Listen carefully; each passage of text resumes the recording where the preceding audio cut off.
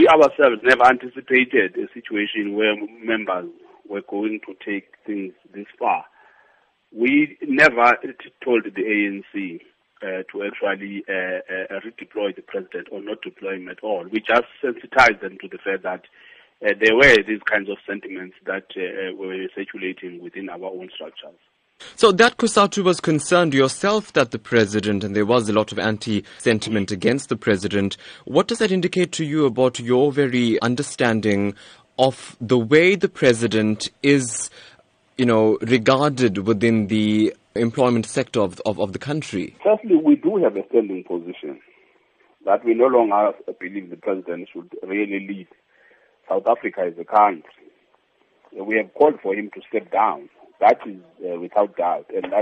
But acknowledging the fact that he's also the president of the ANC and feeling that we had no business actually calling for the ANC to fire its own president, we then stopped short of making that call. We only said, since he's the president of the country, we support the call and the sentiments all across the nation that calls for him to step down, because we ourselves as workers have lost confidence in his leadership of the country.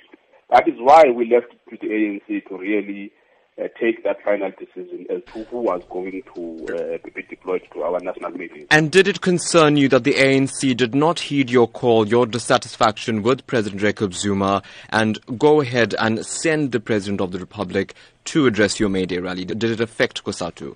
It's up to the ANC to really take its own decisions. And unfortunately, decisions have got consequences. So they deployed the president, and then the president was stopped from addressing. So it's not something that we enjoyed. It's not something that we actually endorse.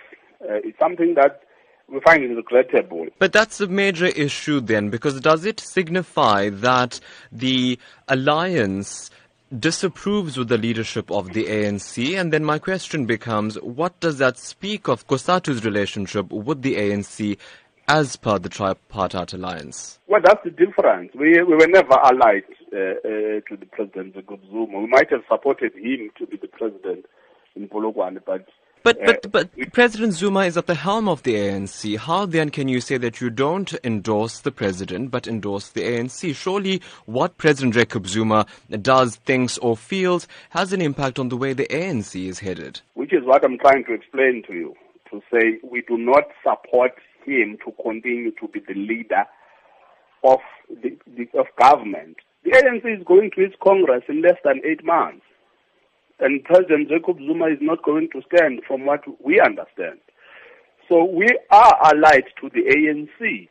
We have already announced who we want to take over from the ANC going forward.